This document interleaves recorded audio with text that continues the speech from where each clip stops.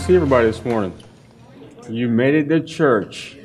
I tell you what, last night was rough, wasn't it? Or rather, getting up was rough. I need a nap. Not because of my schedule, because of my kids' schedules. Honestly, teenagers. It's good to be back here. Thanks to John and Nick for preaching for the last couple of weeks. You know, that's a comfort that we have, that I'm not the only one that gets to preach to you, but that should preach to you. I was able to hear one of Nick's sermons, and I didn't hear John, but I'm appreciative of those two and Peter to add to the men in our church that bring the word. Thanks to our team, just for all the hard work that they do. Our kids ministry director, Gwen Scott's been ill with the flu for the last 2 weeks. And so y'all be praying for her. Pray that she gets well in time for the women's retreat because she's one of the speakers. But here's the good thing about that is that, I mean, her team, the kids ministry team, of which many of you are a part, have really stepped up to include today. A couple people just like out of the blue said, hey, I'll pitch it for her. And it's been neat to see us coming together as a church family, just doing what we got to do to make it work. All right, so today we're continuing in our series in John. We got 2 more weeks. This week and next week we'll conclude that, and then we're going to embark on a new series that will lead us to and through Easter after that. So we're in the New Testament letter of James. You can be turning there. James has not failed to challenge us throughout this series. James is one to not be slow to just like slap us over the head with truth. And today he continues in that same vein. And he's going to end this letter, as we're getting close to the end, very much the same way that he started it, by telling us to live what we believe. And the theme that he will embark on today is a related issue. How do we endure to the end? And there's a couple of words in our text that I want you to pay attention to because they're going to be repeated a couple times. And those words are patience and steadfastness. That's what sticks out in our text today. We're going to read James 5, verses 7 through 12 out loud together. Grab a Bible. If you don't have one, there's some under the center aisle of seats. You can get that and use it as we're working through the scripture this morning. James chapter 5, verses 7 through 12. Let's read these out loud together. Be patient, therefore, brothers, until the coming of the Lord. See how the farmer waits for the precious fruit of the earth, being patient about it until it receives the early and the late rains. You also be patient. Establish your hearts, for the coming of the Lord is at hand. Do not grumble against one another, brothers, so that you may not be judged. Behold, the judge is standing at the door. As an example of suffering and patience, brothers, take the prophets who spoke in the name of the Lord. Behold, we consider those blessed who remained steadfast. You have heard of the steadfastness of Job, and you have seen the purpose of the Lord, how the Lord is compassionate and merciful. But above all, my brothers, do not swear either by heaven or by earth or by any other oath, but let your yes be yes and your no be no, so that you may not fall under condemnation. This is God's word. Let's pray. Father, thank you for the changing of seasons. We can't figure out what season we're in, but we thank you that you're a creative God that keeps us on our toes and delights us with the variety both of weather, of scenery, and the like. Lord, thank you for the gathering of your church this morning. It's good to be in the house of the Lord, singing your praises, listening to your word. God, we pray that we be exhorted and challenged by these words from James today. I pray that you would give us eyes to see, ears to hear, but also hearts to receive all that you would have in regards to the patience and the steadfastness that you expect of us as we live really difficult lives on the earth. Lord, be with us today. We pray that in Jesus' name. And everyone said, amen. Amen. So the saying goes, never pray for patience, because if you pray for patience, what's going to happen?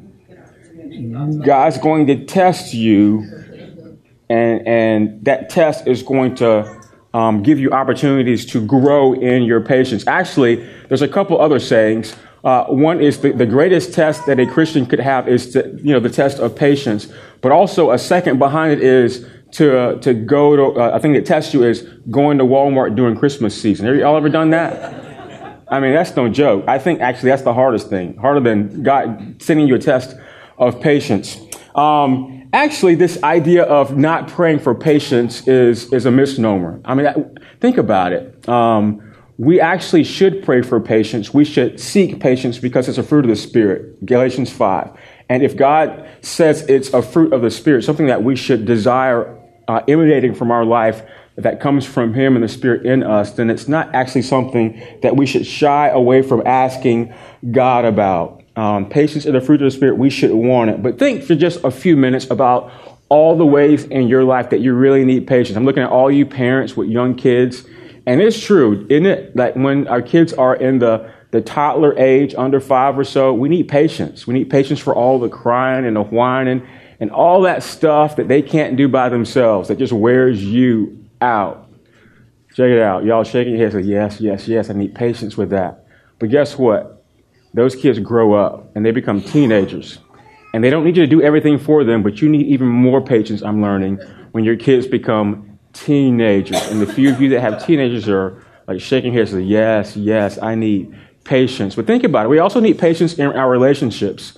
Every relationship that you have, from sibling relationships to family to family, parent to kid, but also spouse to spouse. Husbands and wives need patience as they deal with each other. We need patience as we deal with the evils in our world. All those ways that you're sinned against and that life just comes at you and presses in on you. All the ways that you may experience injustice and you're waiting for the system to give you vengeance and to relieve you of the wrongs that are done to you. We need patience in regards to that. We need patience when life doesn't go as expected. We need patience when life gets hard. And that's the topic that James is giving us, talking about today in our text. How do we remain patient and steadfast in regards to what we believe?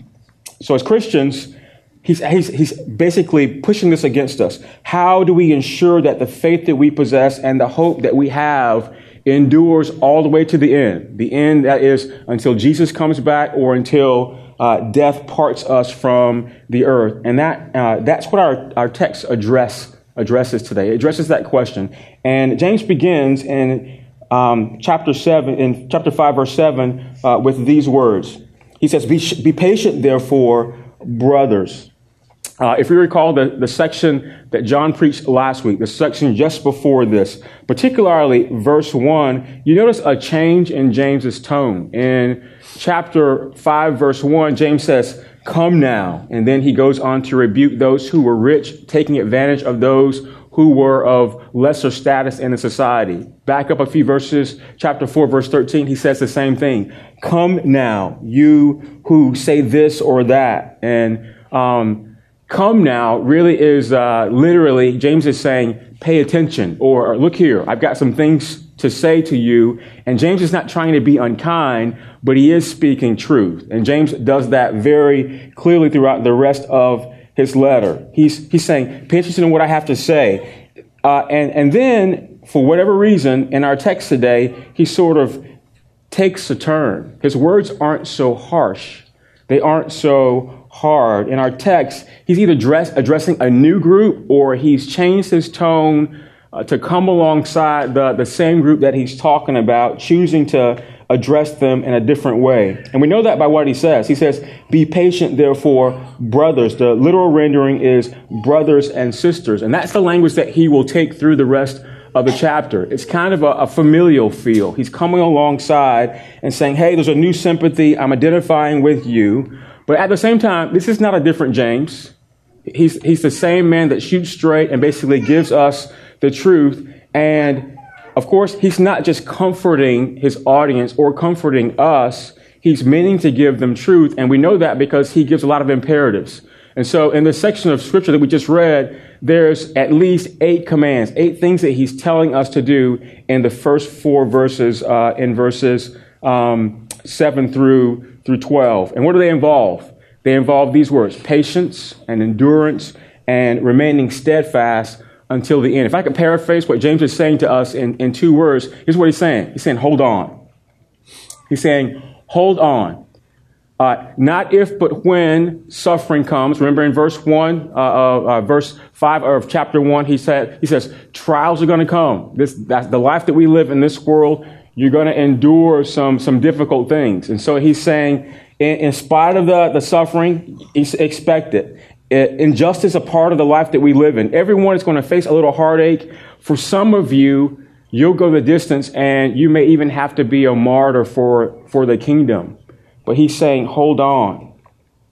And then he goes on to address how we can remain patient and steadfast in the face of all that. And here's what he says. He actually doesn't say anything. He gives us examples. He gives us 3 examples. The example of the farmer, the example of the prophet, and the example of Job from the Old Testament. James is inviting us to examine figures of people, of Bible characters, and of people that we can see in society, to look at their example. And in that, he gives us a reason to be patient, but also to endure. So the first example is the example of the farmer. Look at verse 7. Be patient, therefore, brothers, until the coming of the Lord. See how the farmer waits for the precious fruit of the earth, being patient about it until it receives the early and the late rains. Think about, perhaps you grew up on a farm. Perhaps you know some farmers. All of us eat food, so you know how your food gets to you, right? And so fruit, various crops, or even the animals that are grown and matured on a farm. Think about all the things that would have to take place for that farmer to be able to produce that and then give it to us. It takes time. It takes time to grow, and a farmer has to have patience in regards to that. The early and the late rains refers to the Mediterranean climate, which is basically dry. Okay, so it's like a desert land. And so a rightly harvested crop would have to have spring in the autumn or the fall, rain in the autumn and the fall, or also rain in the spring to make that harvest produce all the fruit it's supposed to produce to make a full crop. And so James says, look at the farmer. And what we're supposed to look at all the ways that the farmer goes about doing what he's called to do. Firstly, he has to be patient in how he tills the soil and makes it ready to receive the seed, to fertilize the seed. And then what does he do? He waits, and he waits, and he waits. He does what he can do, but most of the things that are required to make whatever the seed that he's planted grow is the process that God has set in place for that plant to take root and to grow. And so he waits patiently for that process to happen. Not only does he wait in patience, but he is attentive to the process. He's attentive to the season that he's planting in, paying attention to when it's going to rain and how much it's going to rain. But he also is dependent on the Lord for that, because the farmer can't make it rain on his crops. And in that, the farmer is made to endure. And what's interesting about James's example is that obviously there's nothing particularly Christian about it. If you think about it, he's just bringing out something that we can observe, that this is how God's world works. There are Christian farmers. There are non-believers who are farmers. They still operate under the same principles. And that principle is they've got to sow, they've got to wait. And unfortunately, that they have to exert patience. But more importantly, the farmer, whether he's a Christian or not, has to go through some hard work to produce whatever he's trying to produce in its season. He has to wait through that entire season for that crop to produce whatever that crop is. And so James is telling us something that we can learn from the farmer. And that something is, verse 8, be patient, he says. You also be patient. But then he continues, establish your hearts, for the coming of the Lord is at hand. Verse 9, do not grumble against one another, brothers, so that you may not be judged. Behold, the judge is standing at the door. And so James says, be patient, but don't just be patient. He says, establish your hearts. And that word phrase simply means stand firm. Don't give in to the pressure of life. Don't let it blow you over. Stand and endure through whatever it is that's presenting you, whatever life is presenting you. And then he tells us why. He says, the Lord is coming. In fact, the Lord is near. That's a loaded phrase. There's a lot there. The Bible has to say a lot about the coming of the Lord, but the best way to understand what James is alluding to is to think about the entire history of salvation. Go all the way back in your Bible to Genesis chapter 3. Of course, God creates the world. He creates human beings. He puts Adam and Eve in the Garden of Eden, a perfect people in a perfect environment, walking and talking with God. And he gives them a command. Don't eat of the tree of the knowledge of the fruit of good and evil. Knowledge of the tree of good and evil. Right? So don't do that and you'll be fine. It was a test. They failed the test. They eat of the tree of the knowledge of good and evil. And sin ensues. They cover up in shame. They know they're naked. And they've been deceived by Satan himself. And then God issues a curse on the serpent, a curse on the man and the woman, a curse on the earth, really. But there's in that curse a promise of hope to come. Genesis 3:15, God says, one day the seed of the woman would crush the head of the serpent. The seed of the woman would crush the head of the serpent.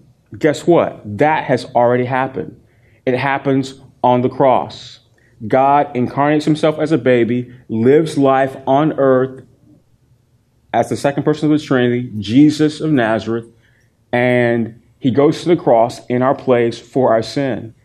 And the seed of the woman crushing the head of the serpent happens on the cross when Jesus is triumphant over Satan, death, hell, and the grave. He rises up in victory. His victory, but also your victory as well for those who trust in Jesus. And so if you think about Genesis 3:15 being really the first gospel, the theologians call that the proto-evangelion, the first gospel, the first pronouncement of good news in all of the Bible. And from there, then all these events in the history of salvation start to unfold. Firstly, you have the gathering of a people. You have the patriarchs, Abraham, Isaac, and Jacob, and the creation of the nation of Israel. And then you have the Exodus. They're put into slavery for 400 years in Egypt. And God raises up a man named Moses to free them from slavery in Egypt. And then you have the forming of a kingdom. They go and God brings them into a place that they would call their own. And really they form a theocracy where God is their king. And he calls them to be his people. And he invites them to worship him and obey him as he lords over them, but loves them through a covenant, steadfast kind of love. But they can't do that. They continue to disobey God. And so, because they are in disobedience to God, he sends them into exile. He sends the northern king into exile. But that doesn't take away the fact that God has promised an eternal king that will come through the line of David. And so he invites them to again, form a kingdom.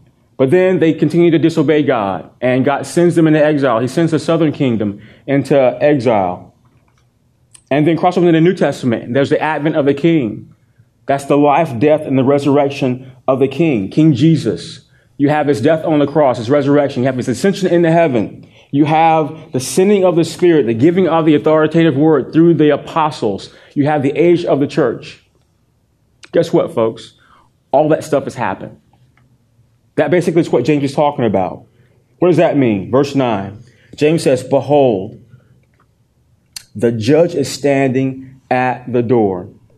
Here's what James is talking about. There's nothing that stands in the way of Christ's return. All these events in history have happened. Christ is standing at the door. There's no further event. You don't need to add extra pages at the end of your Bible so that you can write some stuff down as it comes up that's going to make salvific history more faithful to what's supposed to happen. If you're a Christian, the next item on your cosmic to-do list is waiting for Jesus to show up. He's going to come in the clouds, riding on a horse. He's going to have white hair, eyes blazing, sword out of his mouth, tattoo on his thigh, and he's coming to open up a can of you know what, defeating all the rest of his enemies. That's the next thing on our to-do list. You'll see him when he comes in the clouds, or you'll see him at his death. That's what's next. And so we don't need to leave any gas in the tank. You can use up all your gas. James says, wait patiently, establish your hearts, stand firm against all the pressures of life, all the suffering, all the things that you come against, endure through those. But do this, give your life your all right now. Why? Because Jesus is coming. You don't have to hold back. Two quick implications from what James is saying. First, he's inviting us to reflect on the fact that farmers work really hard. Some of you all grew up on a farm. All right, I know nothing about farm work except for the friends that I've had that grew up on a farm. Farmers don't get a day off. I can recall the number of animals that I don't know why my parents did this. They let me have a lot of pets when I was growing up. We had a couple of dogs. I had a cat that had 7 kittens, so we gave the cats away. I mean, 1 cat's enough. Think about 7. I had about 4 or 5 hamsters. They kept dying on me. So every birthday and Christmas for about 4 years, I asked for a new hamster, and I was either squeezing them too hard or I don't know what was going on. They just kept dying on me. I had a rabbit. I can't remember what happened to my rabbit. I think my dad might have killed him and ate him. I had a duck. My duck ran away. Obviously, I was not very responsible with the amount of pets that I had. And so, except for the first 2 years of me and Larissa's marriage, where we had a diva of a dog. His name was Enzo. He was beautiful, red hair, but he had drama associated with him. I mean, we've been on pet sabbatical. I mean, we haven't had a pet since then. And rightly so. Why? Because having a pet is hard. Guess what? Farmers, it's no joke. They get no break.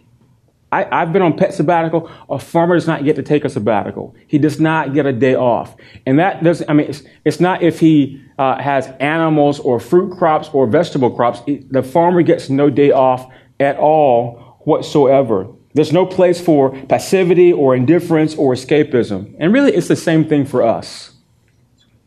That's what James is encouraging us. The judge is standing at the door, and we should be awaiting his coming. But just because we believe in heaven does not mean that we dismiss the work that he has for us on this earth right now. The farmer works hard. We're supposed to be working hard as well. In fact, the thing about the farmer's fruit is perishable. He grows the crop. He brings it to what the state that he can bring it, and he turns it over to the butcher or to a grocery produce store, and he sells it for one thing the first day. The next day it's half price, and if he doesn't sell it the third day, it's going to get thrown in the compost bin. The work that God has for us, the fruit of our labor, is eternal. So here's what James is encouraging us. Work hard. Live life in light of Christ. Here's a second implication. It's a little bit less complicated than the first. We're being invited to think about our own lives, especially if you're not a Christian. Here's the thing. One day, all of us will face death. There's no way around it. We'll come face to face with death, and there's few people on earth who have approached death with not at least a little bit of anxiety of what the end will bring, what it will look like, what it will mean for my soul. And so the encouragement is, examine your own heart. What if the Lord truly were coming back?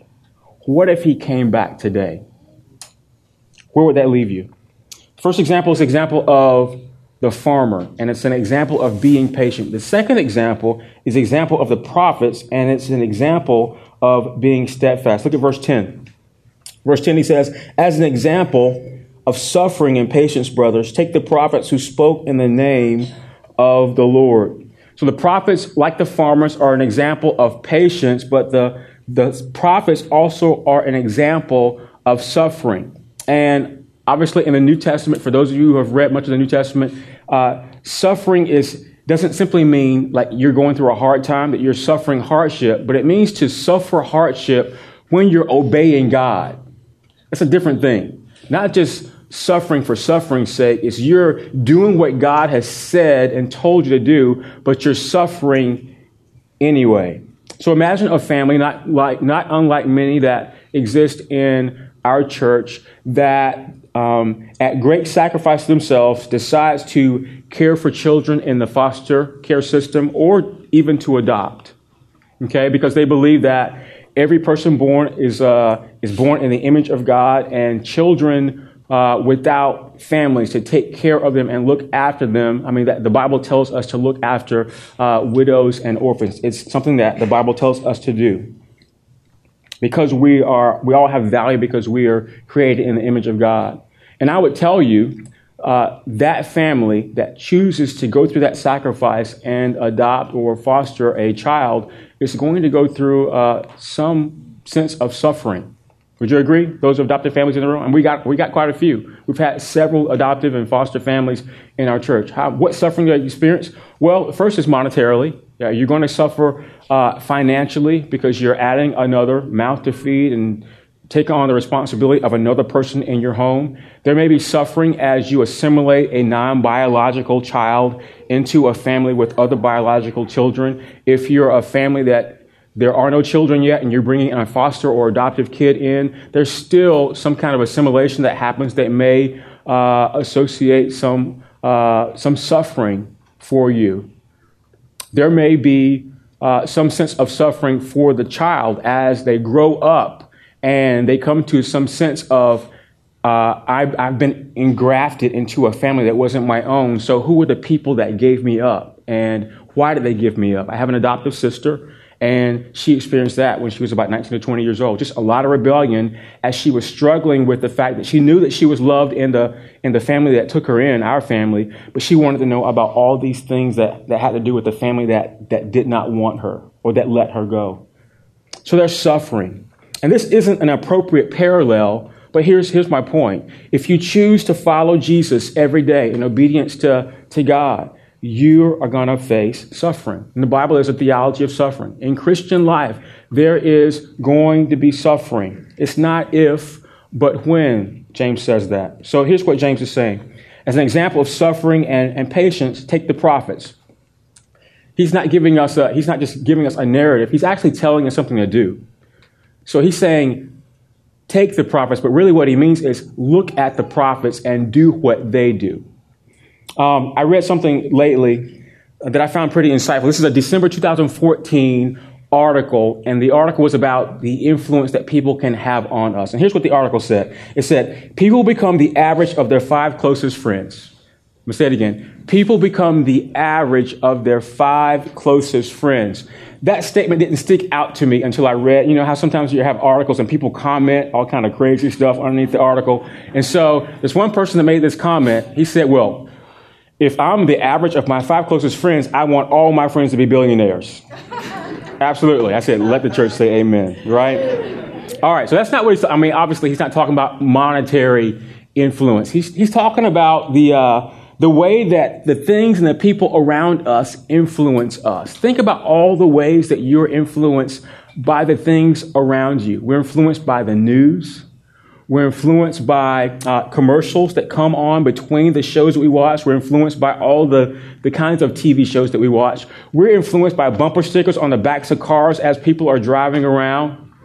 We're influenced by the college that you went to and what your college professes and even the alumni news that you get. We're influenced by people's split-second reaction when you tell them where you're going on vacation. Like, you're going out there on vacation? How can you afford that? Isn't that what they do? We're influenced by Facebook. Everybody doesn't have Facebook, but for those of you that are on Facebook, check it out. You're influenced by Facebook. Here's what James is asking us. We have the history of the prophets, of what they've done in representing God. Have they influenced you at all?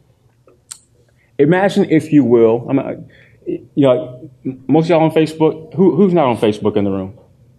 Like 2 of y'all. All right. Facebook example. Imagine having like your Facebook timeline, and you're just checking out what's going on. And think about this thing that James is saying. He said, look at the prophets, and you have like some of the prophets in your Facebook timeline. This is what I imagine it would look like. So I'm going down my timeline. It's like, John Scott is doing PT with a Medal of Honor winner. I mean, how cool could that be? That's a pretty cool picture. And then you see a little bit further down your timeline, Abigail Workman just took some pictures at the park with her kids. She's a pretty good photographer. You know, I need to get her to take some pictures of me. She made me look good. She made my tummy look.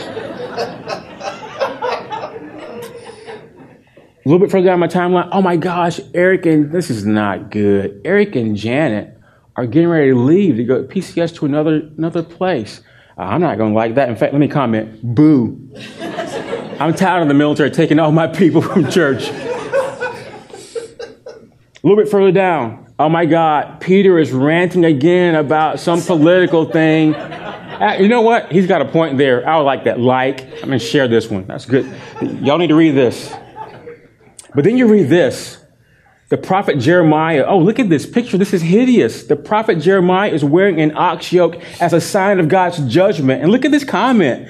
Well, at least he got out of the well that the king threw him in before Israel was taken into exile. I mean, could you imagine that? I mean, one of the prophets being in your timeline